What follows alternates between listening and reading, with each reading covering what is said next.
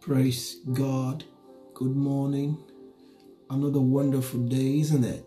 To be back with you on the platform of the Voice of Possibility. Bless God for what He's doing in our lives. Today's choice word is taken from the book of Numbers, chapter 23 and verse 19. God is not a man that he should lie, neither the Son of Man that he should repent. Had he said it, and shall he not do it? Or had he spoken, and shall he not make good? Hallelujah. What a profound word. Sometimes, friends, when I see the word of God and it's as if something heavy hits me, and God begins to tell us about Himself, and I begin to see how small we have made God look in our eyes because of the daily challenges that confronts us. We tend to think and put God in those small boxes that we put ourselves because of our naivety of His strength and His might and His greatness.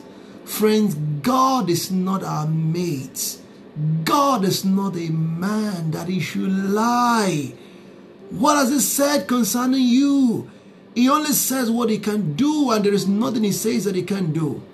He said, He is not a man that He should lie, nor is He the Son of Man that He should repent. It says, has He spoken it? Can He not make it be? This is God we are talking about, not some dead idols, not some big man somewhere that can disappoint you. It's God. Friends, He can do what He says He will do. And whatever He has said to you, friends, this year, trust His word. It will be true. It will work. It must come to pass. It must come to pass. Because God says it. And God means what He says and says what it means. Till I come your way tomorrow with another choice word from God, keep remembering that you must continue to live in the possibilities that only God can give. God bless you. And I love you. We believe you have been blessed by God's word today. Should you require further counseling or you have some prayer requests and you would like us to pray with you, please drop us an email.